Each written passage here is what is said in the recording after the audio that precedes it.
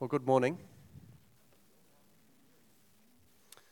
We've had a week of remembering our late Queen, Queen Elizabeth II, and been reminded about many things regarding her long reign. And as I was preparing this week, I was reminded of her coronation, which took place on the 2nd of June 1953, a long time ago. It was a grand occasion, as you might imagine. But amongst the ritual and the spectacle and the glory of that occasion, a curious thing happened from my perspective, I suppose, as a Christian believer. At a certain point in the service, the Archbishop of Canterbury, the leader of the Church of England, presented the Queen with a Bible. And it was presented with these words: "Our gracious Queen, to keep your majesty ever mindful of the law and the gospel of God as the rule for the whole life and government of Christian princes, we present you with this book, the most valuable thing this world affords. Here is wisdom. This is the royal law. These are the lively oracles of God." It's a pretty extraordinary statement, isn't it? We present you with this book, the most valuable thing this world affords. This book, this one here, the most valuable thing. That's a big call, especially when you're talking to the Queen. Is the Bible more valuable than Buckingham Palace and Windsor Castle and all those royal estates? Is the Bible more valuable than royal dominion over the United Kingdom and Australia and New Zealand and Canada and all of those other places?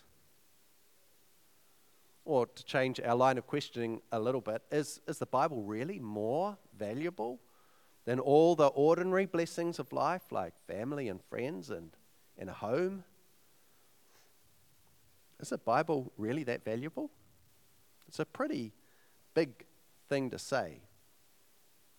But it seems consistent in many ways with what the Bible has to say about itself. The Bible presents itself as something of great value. For instance, in Deuteronomy 17, we read that the nation of Israel is being established in the Old Testament. The first books of the Bible are being written at that time. And there's a commandment given through Moses that from that time forward, any king of Israel is to handwrite their own copy of the laws that are found in the books from Genesis to Deuteronomy, and they're to read them every day, so that the king may learn to fear the Lord his God, that his heart may not be lifted up above his brothers, so that he may continue long in his kingdom, he and his children in Israel. And clearly it was considered very valuable to the king and to the prosperity of his reign that he should write out his own copy of the Bible, we might say, those scriptures that they had, and read it every day. Many centuries later, one of those kings, King David, describes the laws and the commands and the rules of God found in the Bible this way. He says, "More to be desired are they than gold, even much fine gold, sweeter also than honey and drippings from the honeycomb." He found them hugely valuable. And in a similar line, Psalm 1 talks about a person who delights in the law of God. And it says, "That person is like a tree planted by streams of water that yields its fruit in its season, and its leaf does not wither. In all that he does, he prospers." The Bible presents itself as something that's very valuable for kings, for queens, but for ordinary folk as well. And in this church, we believe in the great value of the Bible. And if you've been coming for a while, you may have noticed we teach from the Bible publicly every week, and that's not an accident. That's a deliberate policy that we have. We're not here, those of us who teach on a Sunday morning, as entertaining public speakers or for any other reason than to come before you and present you with teaching from the Bible. And many of our sister churches in the CCCNZ movement actually have the word Bible in their names. You might have noticed that. Te Amutu Bible Chapel here in Waipa, or Hukanui Bible Church over in Hamilton, or I was staying with the hockey team at the Mount Bible Chapel a couple of weeks ago with Theo. So we believe in the great value of the Bible, and we're beginning a series this week called By the Book, Living in the Light of Scripture. And so we'll be looking at this subject for this week and then the following 3 weeks, 4 weeks in all, looking at the place of the Bible in our lives personally and as a church. And as we start this morning, we want to ask this question: why would we think the Bible is so important? Why would we place a huge amount of value on this book? And the answer is pretty straightforward, really. It's because we believe in the Bible God speaks to us and reveals himself to us and calls us to relationship and obedience with him. This is stated straightforwardly in a rather well-known verse. The Apostle Paul says, all Scripture is breathed out by God. So we believe, as it were, that the Bible comes directly from the mouth of God, that when the Bible speaks, God speaks. That's why it's valuable. Might be worth, at this point, just talking about a couple of terms. First of all, the word, the Bible.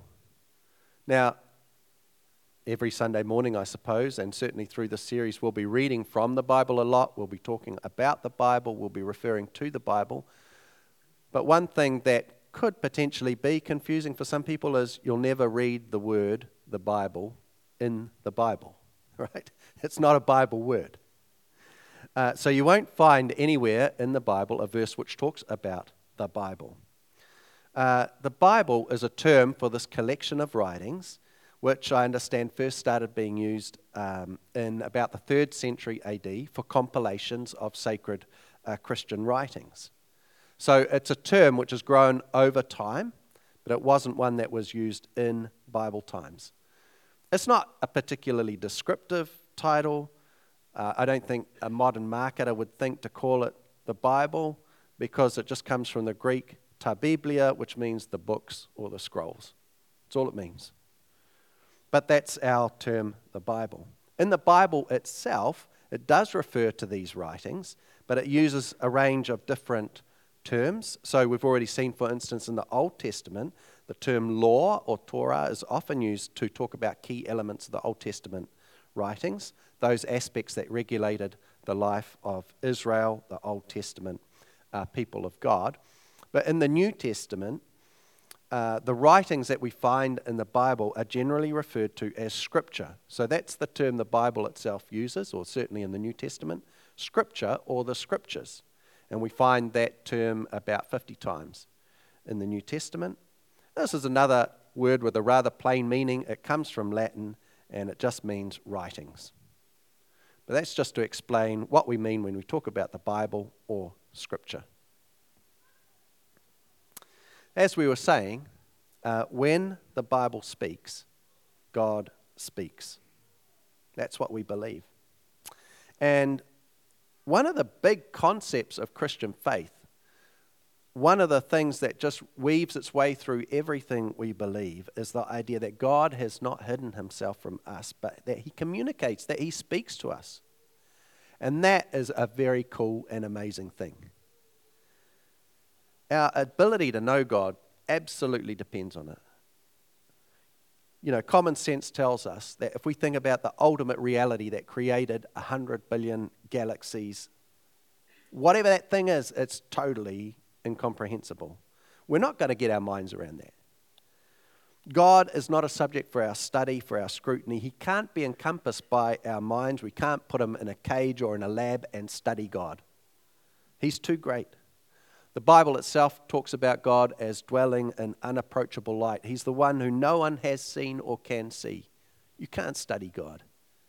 And in our own natural abilities, how could we possibly think that we could ever get to know God? We'd have no hope. Apart from the fact that God has, in a way, lowered himself to our level and spoken in human language to us and revealed himself to us in that way. And that is amazing. It's one of the aspects of what we believe that we consider good news, that God has spoken. He communicates to us. And that is wonderful. Jesus told a parable, which is to say a kind of an illustrative story, that focuses on God's communication with humanity. And so I want to use that as a basis for our teaching this morning. And so I'll be turning to Mark 12 and reading the story that Jesus told. And you find versions of it in Luke and Matthew as well, but we're going to use the version in Mark, and I'm going to read from chapter 12. And if you have a Bible with you, I would encourage you to read along.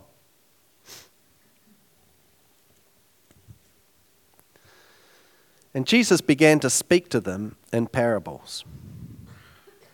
A man planted a vineyard and put a fence around it and dug a pit for the winepress and built a tower and leased it to tenants and went into another country. When the season came, he sent a servant to the tenants to get from them some of the fruit of the vineyard. And they took him and beat him and sent him away empty-handed. Again, he sent to them another servant, and they struck him on the head and treated him shamefully. And he sent another, and him they killed. And so with many others, some they beat and some they killed.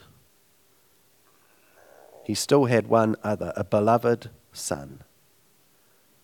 Finally, he sent him to them, saying, "They'll respect my son."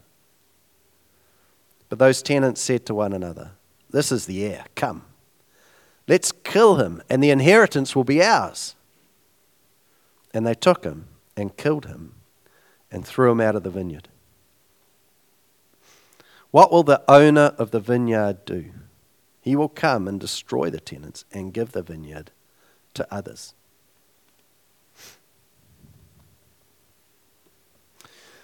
So this is an illustrative story that Jesus told, and just to set the scene a little, could someone tell me, who do you think the vineyard owner is meant to represent in this story?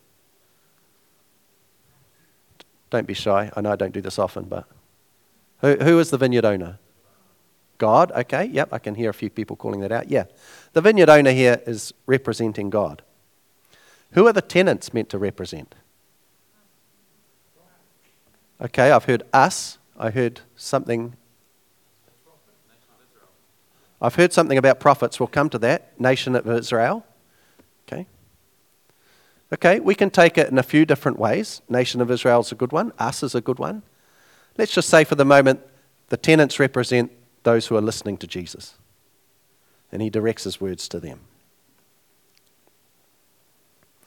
And we can't go into every detail of this parable, but I just want to make a few broad comments based on the story that Jesus tells. And the first comment, or the first point that I want to make, is that God speaks. In this parable, Jesus talks about God's constant communication. He talks about servants of the landowner, which we might take to be servants of God, who are coming and speaking to these tenants. And when Jesus talks about these servants, he means prophets, which is what Fred was pointing out. Right? The servants who come again and again to these tenants, they're prophets. And we can see that clearly when we compare this parable with other things that Jesus said more straightforwardly. For instance, when he says, "O Jerusalem, Jerusalem, the city that kills the prophets and stones those who are sent to it." Right? When Jesus tells this parable, he's probably got in mind scriptures that he knew from the Old Testament, like these verses from the prophet Jeremiah, which say, "From the day that your fathers came out of the land of Egypt to this day, I have persistently sent all my servants the prophets to them, day after day." This is God speaking, of course. "Yet they did not listen to me or incline their ear, but stiffened their neck. They did worse than their fathers." God is persistently sending his servants, the prophets, to his people. They're not listening. I think that's what Jesus has in mind when he tells this parable. The word prophet is just a word that's taken straight over from Greek, prophetes. And to us, it sounds like a very religious word.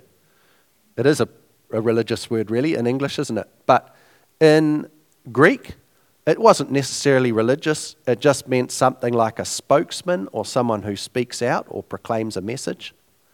But we understand when we talk about a prophet, we mean someone who has received a message from God and is proclaiming that message. That's what a prophet is. Someone who brings a message from God, whatever the content of that message might be. And we meet many, many prophets in the Bible, individuals like Nathan and Elijah and Jonah and Anna and others.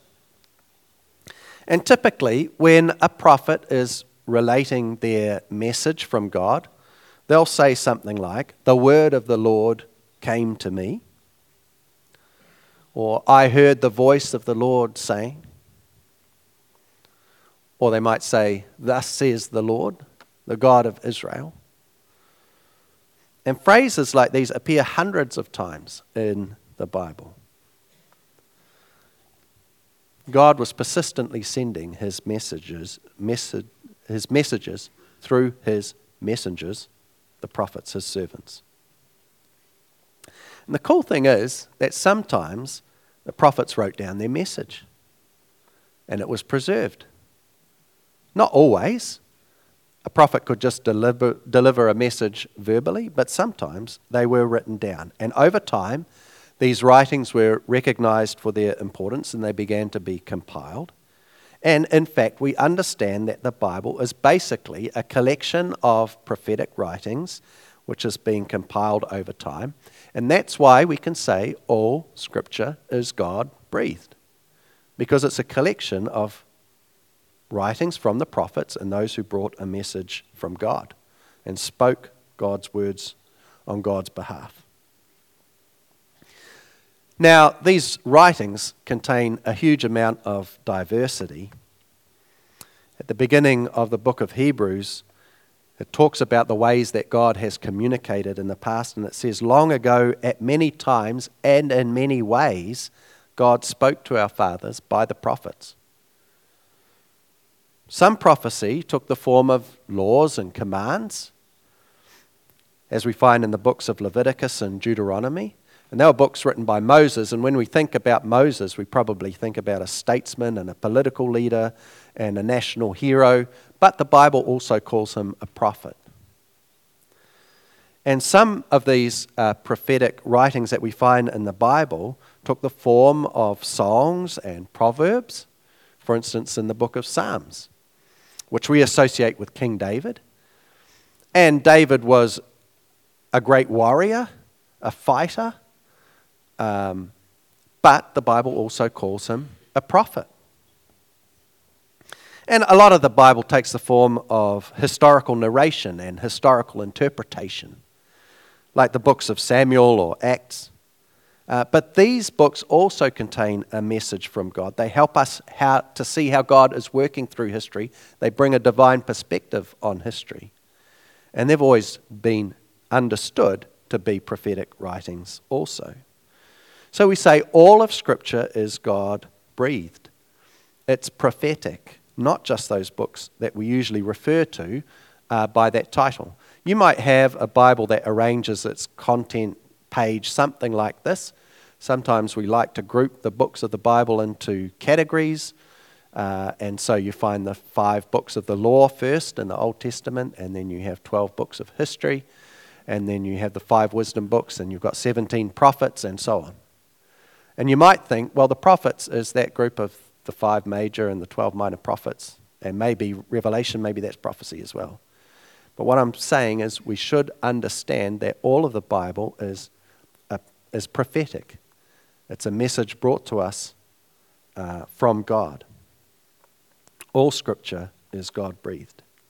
Our God is a communicative God, one who repeatedly speaks to his people. He spoke to those who heard the prophets long ago. He continues to speak to us through those things which have been preserved for us in Scripture. Now, God speaks through the prophets, but also through the Son. And you'll notice that the climactic action of the parable comes when the vineyard owner sends his beloved son. It says, he had still one other, a beloved son, and finally he sent him to them, saying, they'll respect my son. And we understand that the climax of God's communication to humanity has come through Jesus Christ, the Son of God. If we complete that quote from the book of Hebrews, it says this, long ago, at many times and in many ways, God spoke to our fathers by the prophets. But in these last days, he has spoken to us by his Son. He's the radiance of the glory of God and the exact imprint of his nature. Jesus was certainly a prophet, one who brought the word of God, the word of the gospel, but he was much more than a prophet. He was the beloved Son. As the Nicene Creed puts it, God from God, light from light, true God from true God. And so in Jesus, we see God revealed in an unparalleled way.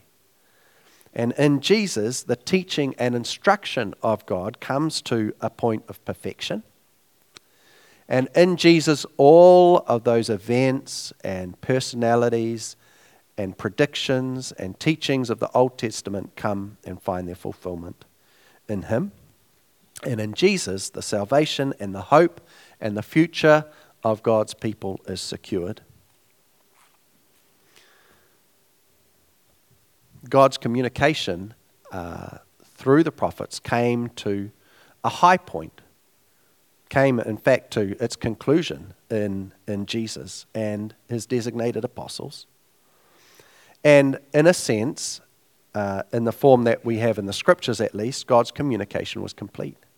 And so with the coming of the Son, we have the scriptures we need, and the compilation of the Bible came to a natural end. So that's why I'm not planning on writing a book of the Bible anytime soon. My wife would be a good candidate to write a second book of Proverbs or something, but she's not going to do it either.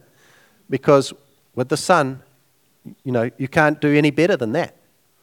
We believe that God's communication to us has come to a point of perfection in Jesus, and we're no longer writing Bible books.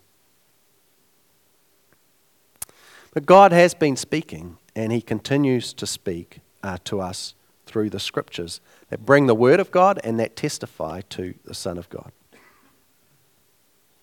Now, we've talked about a few things based in this parable, but we probably haven't really touched on some of the big stuff, have we? I don't know whether you noticed. It's not a particularly positive parable.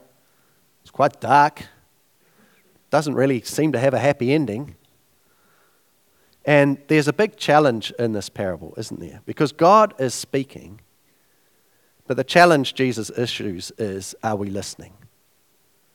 Those people who were there at the time, us now, are we actually listening to what God has to say? God's trying to get our attention, but will we listen to him? And through this parable, Jesus indicates that in the normal course of events, people are prone to reject the word of God. Right? The tenants don't listen. In fact, they're complete scoundrels. When we read this parable, we're shocked, actually, aren't we, at their behavior. It's terrible. But those are words that are directed to us and to people generally. Right? The Israelites had a history of killing and mistreating the prophets and persecuting them. That's the point Jesus is making. And those at the time of Jesus also rejected his word, and they killed him, as in fact Jesus was predicting in this parable. And things haven't changed greatly over time. People are still prone to ignore or even reject the scriptures. That's just reality. The New Zealand Bible Society has regularly been surveying New Zealanders' engagement with the Bible for several decades now. And they've found that ownership of a Bible has been falling over time. In 1986, it was 85% of New Zealanders who had a Bible. Now it's 57%. So it's still a slender majority. The number's falling. But their surveying also shows most people don't read the Bible. Most people would say they aren't influenced by the Bible in New Zealand. This is a word cloud developed by the Bible Society based on their research. When they asked the general population, what is the main message of the Bible, they get a variety of answers, and some of them you can see up here are not too bad, like believe in God or be good to others or whatever it might be. But the dominant answer they get from New Zealanders when they ask them what is the main message of the Bible is don't know. Right? That's our reality in New Zealand. People, as they always have been, are prone to ignore and reject the message which has come to us from God. And in our society, is it fair to say the prestige of the Bible has been falling for many years now? And I'm quite interested to see what will happen at the coronation of King Charles III. And will he similarly be presented with a Bible at his coronation? It'll just be interesting to know and to see what happens. People reject and resist the message of the Bible for a number of reasons. Many people have intellectual barriers to engaging with the Bible. They've got questions about science or history, things that leave them skeptical about what the Bible says. And so there are many people that don't believe that when the Bible speaks, God speaks. And those are honest questions that people have. We want to engage with those as Christians and answer those questions. And maybe next time, so it won't be next week, but maybe in 2 weeks' time, when we take the subject up again of the Bible, we might think a bit more about that. Can we demonstrate? Can we be confident in thinking that the Bible brings a word from God? But if I was to approach just a random member of the congregation here this morning and ask one of you, is the Bible a word from God? I think most of you would say yes.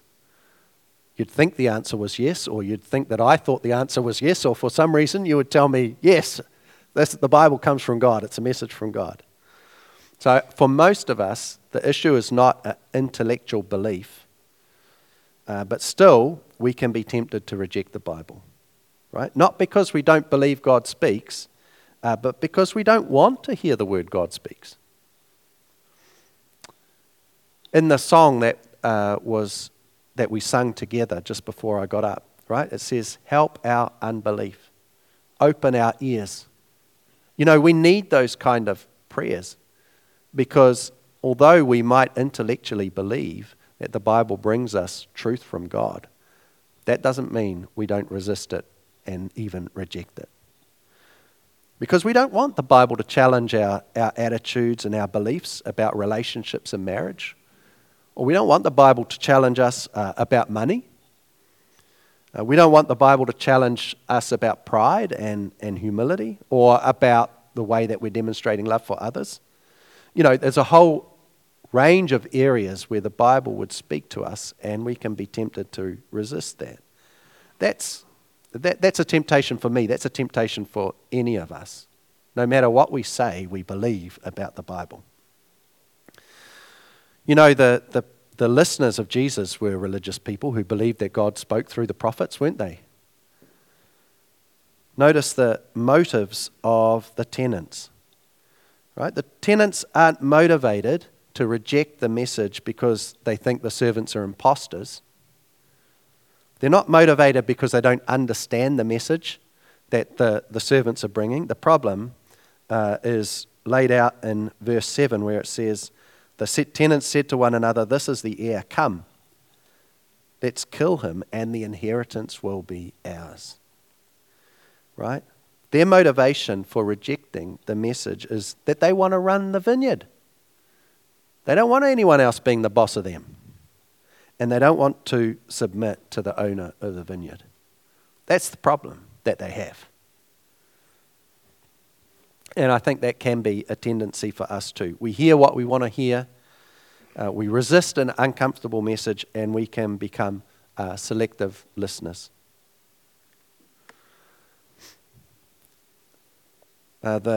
great early missionary, Paul, who planted a lot of churches and started a lot of churches, he predicts that actually there will be people within the church who resist the Bible, who resist the message of God. This is what he says about the days that are coming. He says, people will not endure sound teaching, but having itching ears, they will accumulate for themselves teachers to suit their own passions and will turn away from listening to the truth. Now, again, notice the motivation. That's the important thing that I want to point out here. The motivation for rejecting the truth is not intellectual, although it might present in that way, but actually stems from our desires, our wish to do what we like. That's what drives a lot of rejection of the message of God. And that is something that we don't put on others. We're all vulnerable to that temptation. I'm vulnerable to that. I know I have to battle with that. As an eldership, we have in the past few years renewed our commitment to examine the scriptures together as a group in the church and to seek to order our church life according to the scriptures. And to help us do that, we prepared a statement on the authority of scripture last year. And this is a foundational statement for us as the elders group at this church about how we want to address issues in the church. We want to do it in the light of scripture. And so if you haven't come across this statement, I recommend you read it. It's not too long. It's about 3 pages. And in this sermon series, we'll be addressing a lot of the topics that are covered in this statement. So it would be a useful bit of homework to do if you really want to know more, to read the elders' statement on the authority of Scripture. You have to do a little bit of digging on the website. I have put the URL there, but if you go into the blog posts and search for authority of Scripture or something like that, it will pop up. Or you can just ask an elder and they can send you a link. So as an elder, I've had to renew my commitment to listen to Scripture and to try to abide by Scripture in the way that we do church. I wonder where you're at. Whether you feel like you're listening to God or not. It's possible that you're here and you really feel like you haven't been taking the Bible seriously enough in your own life. You haven't engaged with it in the way that you would like to. So let me just suggest a couple of practical starting points if you want to think about listening more. Because of course, in order to listen and be receptive, you do have to be reading and opening the Bible. So firstly, if the Bible really is foreign territory to you and you've really never spent much time thinking about the Bible or reading the Bible, and if it seems quite overwhelming and confusing and you want a general orientation, then I would recommend this little book put out by the Bible Society of New Zealand called The Field Guide to the Bible. It's got big print, unlike many Bibles. It's short, and it has heaps of useful practical stuff in it. Suggestions about how to read the Bible, a summary of the storyline of the Bible, summaries of all the different books in the Bible, and so on. So if you really feel like you need an orientation, that's a great place to start. There are usually copies hanging around here at church. So if anyone would like a copy, let me know. Give your name to the office, and we will endeavour to make sure you can have a copy. Okay. Maybe you have children, and as a family you're thinking about how to engage better with the Bible and to make the Bible more a part of your life. And when we were just coincidentally talking about this as a family a couple of weeks ago, this came up as something that was big for my son in particular, was the Action Bible. Like it's a cartoon Bible, comic strip Bible. That's pretty good, right? So Theo's read it. We didn't have to force him to read it. And I'd suggest if you've got a family, something like that can be good for getting into the Bible. But of course, at the end of the day, if we want to make the Bible a part of life, there's nothing that beats actually opening the Bible and read it. Other things can be helpful, but you just have to dive in. And I'd say developing a habit of listening to God in Scripture is not particularly easy. Sometimes it's not as entertaining as turning on Netflix or Sky Sports or something like that. But the discipline of reading the Bible to hear God is also an amazing privilege. Isn't it incredible that we can hold something that carries a message from the Creator of the universe? I mean, that is amazing. That is a real privilege. And it's well worth the discipline of trying to engage with the Bible and listen to God. So my suggestion would be, if you haven't been in the habit of reading the Bible, think about a time in the day when you have some structured time, when maybe you could even multitask, like maybe breakfast. If you have breakfast every day, why not take a few minutes over breakfast to read the Bible rather than doom scrolling? And when you do it, something that I've often done in the past is have a notebook like this, precisely like this actually. For some reason I like this size notebook. But you just every day, just note the verses that you read, the date, and just any observations that struck you. Anything interesting that you read, just note it down. That'd be my suggestion. If you want to start building a habit, don't be overly ambitious to start with. Just give yourself a few minutes a day to start reading. There's some practical suggestions. But may we be people who listen. Not like those wicked tenants. We don't want to be those guys, do we? Let's commit ourselves again to listening to the voice of God that we find in Scripture. Let's pray.